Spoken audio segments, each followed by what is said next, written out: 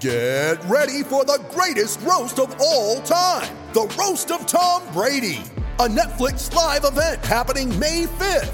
Hosted by Kevin Hart, the 7-time world champion gets his cleats held to the fire by famous friends and frenemies on an unforgettable night where everything is fair game. Tune in on May 5th at 5 p.m. Pacific time for the Roast of Tom Brady, live only on Netflix. I'm Alex Rodriguez. And I'm Jason Kelly. From Bloomberg, this is The Deal. Each week, you'll hear us in conversation with business icons. This show will explore deal-making across sports, media, and entertainment.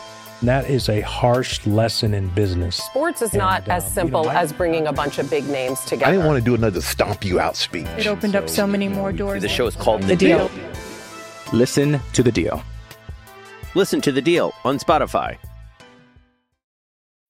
When you need mealtime inspiration, it's worth shopping Kroger, where you'll find over 30,000 mouth-watering choices that excite your inner foodie. And no matter what tasty choice you make, you'll enjoy our everyday low prices, plus extra ways to save, like digital coupons worth over $600 each week. You can also save up to $1 off per gallon at the pump with fuel points. More savings and more inspiring flavors make shopping Kroger worth it every time. Kroger, fresh for everyone. Fuel restrictions apply.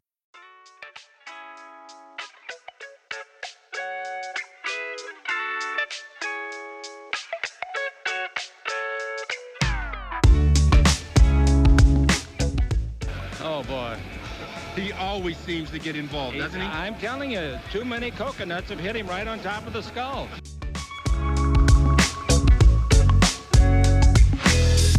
Well, I think Anthony will be a great acquisition. He can do it all. Avery, whose show is this?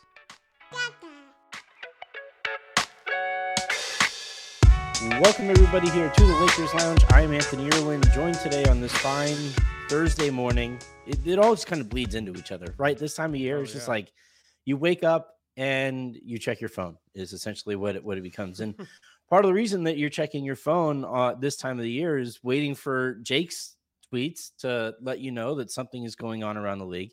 That is Jake Fischer. He is of Yahoo Sports. He is of Ball Don't Lie. He has his podcast, No Cap Room. And most importantly, he wrote Built to Lose, How the NBA's Tanking Era Changed the League Forever. It's one of those like prism changing books. Like the way that you kind of look at the league after you read that book. Oh my God, I forgot to, we'll do that. Brad is not on the show. But yeah, we have, it is one of those prism changing books that once you read, the way that you kind of look at the league kind of changes forever. And I kind of wanted to start here with you because thank you, man. You have teams like the Lakers are essentially looking to trade 2029's pick. Mm-hmm. And then if they don't trade it, they would have the opportunity to trade, 3 picks in this upcoming summer, including as far out as 2031. And then on the other end of the prism, the other end of the spectrum, you have the Oklahoma City Thunder, who have like 45 picks basically in the next, however many rounds in that time span, basically. And like from your perspective, having written about it, having reported it thoroughly, does it like hurt your soul when you hear the Lakers like getting ready to just trade every pick they have for the next decade or so? It's interesting.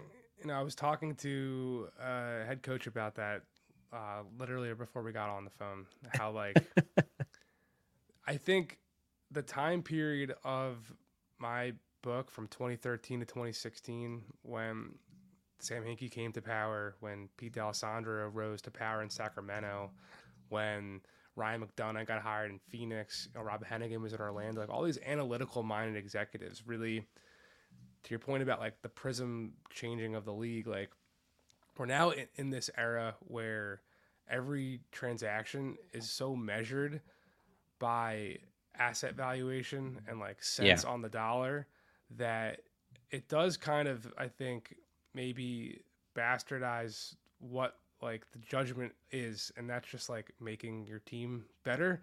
And sure, like there's foresight that needs to be employed, and when you mortgage all of your picks to the point where like you're now hamstrung later in the future and aren't able to get better when you think you have a chance at a title, and those moves didn't work. Like, I understand what you're saying. But I'm someone in my Dynasty Fantasy Football League. I've traded all my picks because like who knows what's going to happen. Like people were killing the Heat. Some people were killing the Heat around the league for giving up a real first round pick for Terry Rozier when the thought is like no one else was going to do that. Well, if no one else was going to do that and you wanted Terry Rozier, who knows how good your pick is going to be in 2027 and 2028. Jimmy Butler's 34 years old.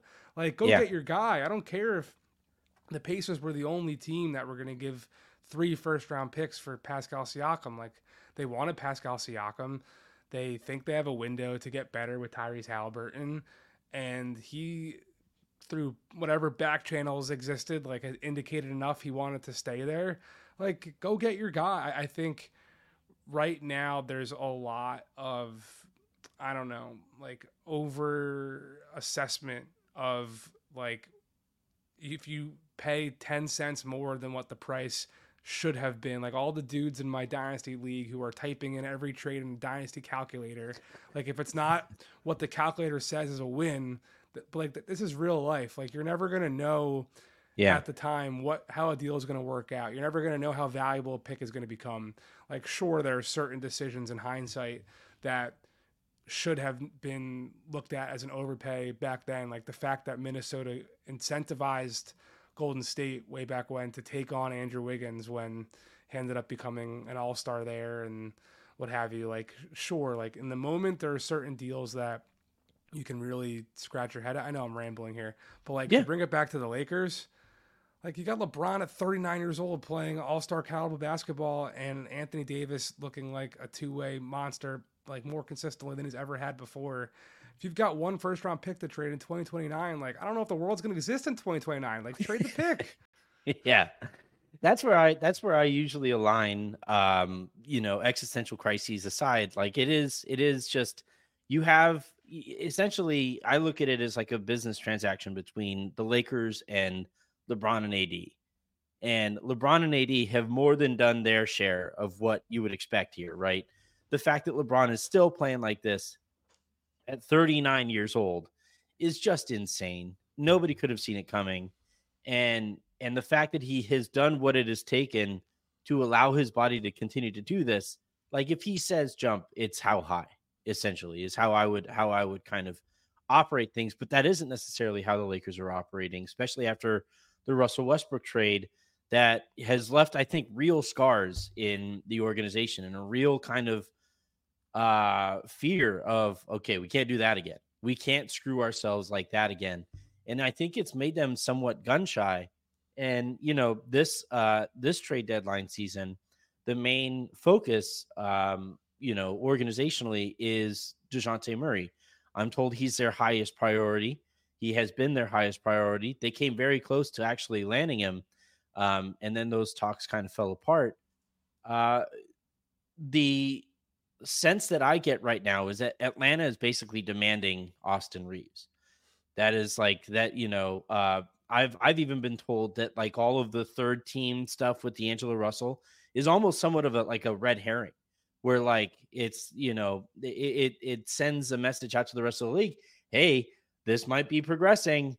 Just so you know, can we get some other offers in here so we can move this thing forward? But they really want Austin Reeves. A, do you think Atlanta moves off of that stance? And B, do you think the Lakers, given what we just talked about the 29 first-round pick, do you think they ever move off of the stance with Austin? I'm Alex Rodriguez. And I'm Jason Kelly. From Bloomberg, this is The Deal. Each week, you'll hear us in conversation with business icons. This show will explore deal-making across sports, media, and entertainment.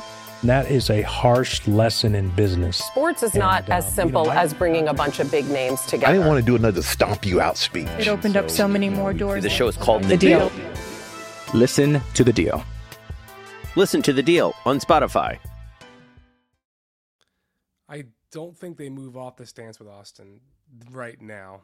I think they take a lot of value in him being this homegrown talent, right? Yeah. Like the fact that Alex Caruso left, that's kind of still bandied about as like talk about scars. The Lakers version of Toronto not wanting to repeat Fred VanVleet walking for nothing. You know what I'm saying?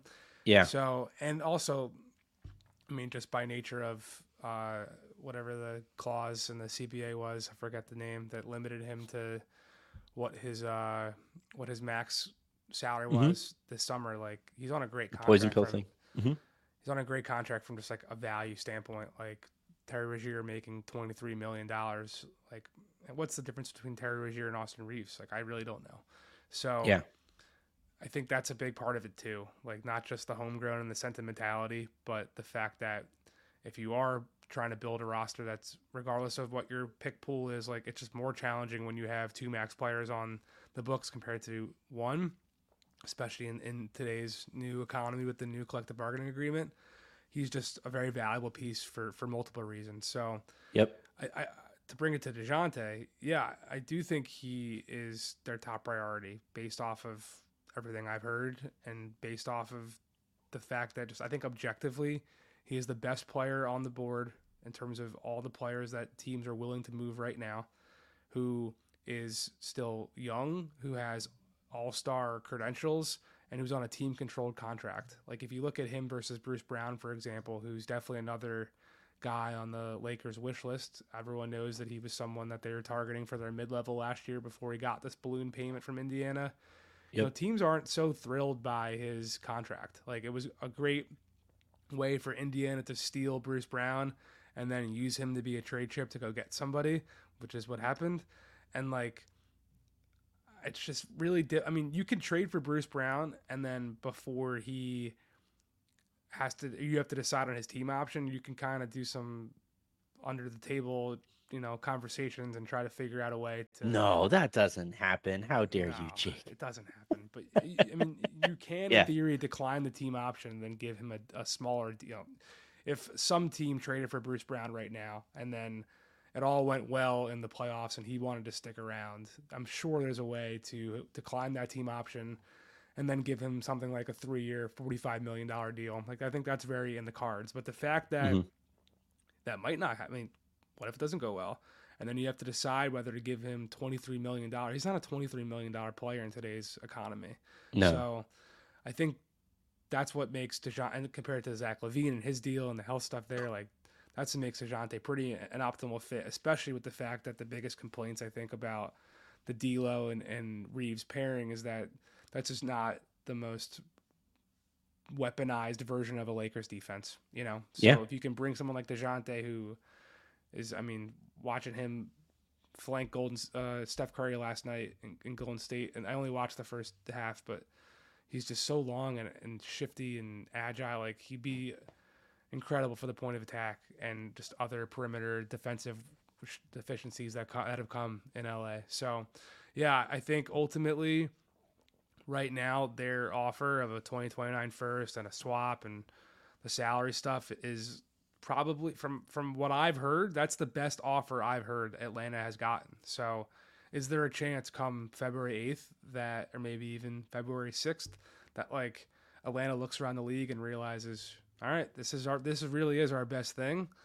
I think that is possible, but the Hawks are just as concerned about getting back players than they are about the pick valuation that they sent out for Dejounte Murray. So I don't think that D'Lo, sorry, I'm just giving a call. I don't think D'Lo is going to do it for them. So I do wonder if they would be willing to take a lesser deal in terms of draft capital if it was to get back a real player that they think they could really use to really compete for a play-in tournament appearance behind Trae Young and Jalen Johnson.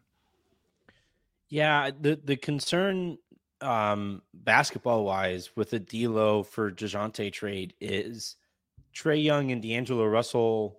Like, you have those same on-ball issues, right, where they would step on each other's toes on offense, and that would be one of the worst defensive pairings in the backcourt I have ever seen. So, like, you know, it kind of makes sense that even if they do take a look around the league, they don't get another better offer. Like, it almost makes sense for them to either really see if the Lakers can go out and find a third team and get a better defensive pairing there with Trey to make them still competitive, or get the trade done a little earlier so that they could try to flip D'Lo into something and get a better player there, based off of their different relationships with teams that like the Lakers don't have per se. The thing that I keep coming back to with this, and I know, like I just said, and we both said, the Lakers' top priority is Dejounte Murray, but I feel like we've heard so much about this at this point, and so many of Rob Pelinka's deals have just kind of come out of nowhere, right? The Rui one happened last year. The fact that Minnesota got involved and the Lakers brought in D'Angelo Russell last year for Russell Westbrook, even the Russell Westbrook trade, right, where Kyle Kuzma thought he was going to be a Sacramento King, is on the record saying he thought he was going to be a Sacramento King, and the Lakers were going to trade him for Buddy Hield. Like, is there how do you kind of cover and report on a GM like Rob, who has such a tight inner circle, right? Like, he has people that he, collects data with in the organization. And then I'm told that he basically just kind of closes himself off. Maybe Darvin is in that room too, and they make those decisions on the directions that the Lakers are going to go in. Like, do you leave yourself outs there when you're trying to report on what this guy might do? I think for myself, like, I never report anything that I'm not certain of, Yeah. I think there's a lot of pull. Like, if you hear something from a couple people, but you don't have it confirmed and you don't know it to be true, and then it comes out and you're like, oh shit, I had that. It could definitely influence you the next time around to put something out that you've heard, that you definitely heard, but you don't know. You're not confident in it. You haven't talked to someone who's actually primarily involved. And sometimes when you put that out, like, it's not right. Like, I've heard from, I'll give an example without saying what it is. Like, I've heard from several people that one team in the Eastern Conference is calling about this veteran player that, like, I heard there was a deal done, and then he got hurt, and then it got taken off the books and blah blah blah. And like, I finally called a high ranking person from the team with that veteran player yesterday and asked him about it, and he was like, "Oh yeah, I've heard that too, but they never called us." So that guy could be lying to me, or he's telling the truth, and maybe this is like 7 iterations of a game of telephone, and this team that had an idea was getting ready to work on it and offer it, and then the player got hurt, and it didn't. I don't know exactly what happened, so I haven't reported it. But maybe 2 months from now, when we're picking up the pieces of the deadline, and I'm getting beers with someone when they come into New York, and I ask him about it, and he says, "Oh yeah, like maybe there's more to come from there." So I think the other thing though is, like, when a deal happens, so like when this D'Lo for Dejounte, like, that package was out there. Like, the fact that it got reported by 4 different outlets, like that, I heard it like 2 weeks before, and I thought to be like, oh, I had it first. Like, I'm just saying, I think that stuff happened well before it came out publicly. Yep. And so some people, a lot of times when that stuff happens, I'll have people even in the league text me like, hey, why do you think this came out now? And sometimes it's just because a guy's going on a podcast with Anthony Irwin and he just says something, you know what I mean? And then it gets picked up and it gets aggregated. And then the beat writer of that team sees it and it's like, oh, well, I had this too. Like, I got to, show it to my bosses or to my readers that I am not behind the 8 ball and I can even advance the story. And then it just kind of goes from there. So for me, like, I'm always trying to, like, touch every tentacle of a deal. So, like, I'm trying to get everyone I know who knows D'Lo, everyone I know who knows Jalen Hood-Schifino, and Lakers people, and some guy who's a player's guy who just is around the Lakers, and every Hawks guy I can. And eventually, like, to me, you collect all the data points, and, like, to bring it to a specific thing, like with the Pacers Siakam deal, like, the first report came out that night before that it was Bruce Brown and 3 picks. And, like, I was able to pin down, it was Jordan Nwora was one piece, and then there was 2 2024 first. And, like, that's what I put out. Because, like, I didn't know the rest. Like, we wrote that people are saying it could be Obi and Jalen or Aaron Nesmith. But, like, we knew it was Jordan Nwora, and we knew there were 2 2024 first. And the rest was, like, still to be determined. So that's always been my approach. Yeah, it's tricky doing all this stuff. And I've kind of dipped my toe into it this year for the first time, like kind of publicly.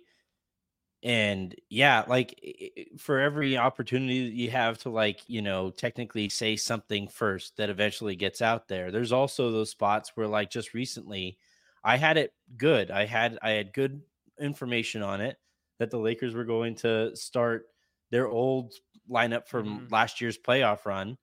And still to this day, some people that I talked to are saying, yeah, Darvin changed his mind. He kind of he threw people for a loop, and we were surprised that Rui started. Other people were like, yeah, it's kind of tricky. He kind of wanted to see Rui out there. Rui has played well in starts and blah, blah, blah, blah, blah.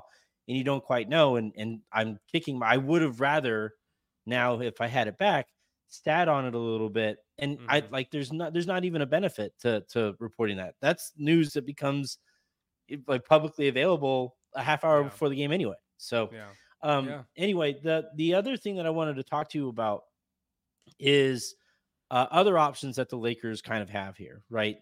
We talked about Dejounte Murray quite a bit here. There are always kind of smaller moves. We haven't gotten almost any wide reporting on the Lakers' intentions here. I've thrown out a list of people that I've been told the Lakers have called about, but they haven't really gotten very far in any of those talks I've heard. Because their priority is with Murray, and they don't know what assets they'll have after that deal is done.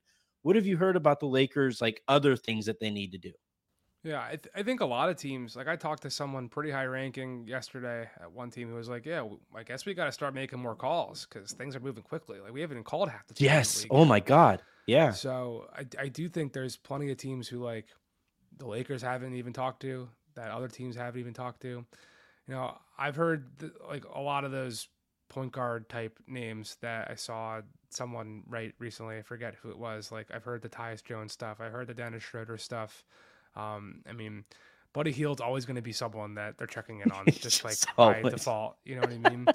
I do think there's been some criticism from people around the team about the front court depth and that Jackson Hayes and Christian Wood just like have not been satisfactory in that regard, but I haven't heard the Lakers link to any of those types of players that are out there right now. So to me, it does seem like, and I'm not privy to everything, and I haven't been like looking Lakers. To me, it just does seem like that the perimeter defense and that general point guard position is one that is of top priority. And I think it makes sense being that without Gabe Vincent, the Lakers default, and without a real point guard, the Lakers default the entire time LeBron has been in Los Angeles has been they'll just put the ball in LeBron's hands. And I remember back in 2017 when I was like right out of school working for SI, like there was a morning shoot around at MSG when LeBron was still with Cleveland and they had made the Isaiah Thomas Kyrie trade, and IT was hurt and Derrick Rose was hurt and Dwayne Wade was hurt and LeBron was playing point guard again. And he was like, he heard me interviewing Channing Frye for a story like on the sideline, and he was working with a coach. LeBron was kind of like yelling over his shoulder, like, I wasn't supposed to be a point guard this year. Like, this guy knows, the coach on the staff, he was like, this guy knows we were working on post moves and one dribble hook shots and pivot foot and this and that. I wasn't supposed to be the point guard this year. So like a lot of, I think the calculation has been from the get-go, dating back to the Russ trade and Dennis Schroeder's trade before that, like trying to not have LeBron do everything on offense. So I'm sure there are other weaknesses they're trying to fix and attend to as well. But like, it makes sense to me that the main priority would be to try to continue to rely less on him as your creator and to support him as the weapon that he is. Yeah, I always feel like LeBron goes through the same cycle every year where you start the year with whatever point guard it is that he thinks that, he's excited to acquire because it'll make his life easier. And then he realizes over the course of the year, shit, I'm still better on the ball than this guy. So he does all of the work all throughout the postseason. And then that's really hard work. And exiting that season, he goes, I can't do that again. And then it just brings you back to the beginning of the cycle at the beginning of the next year with point guard wide next time. Jake, this has been an absolute blast. You do incredible work for Yahoo and in your show, No Cap Room, which is meaning just dawned on me because I'm an old person.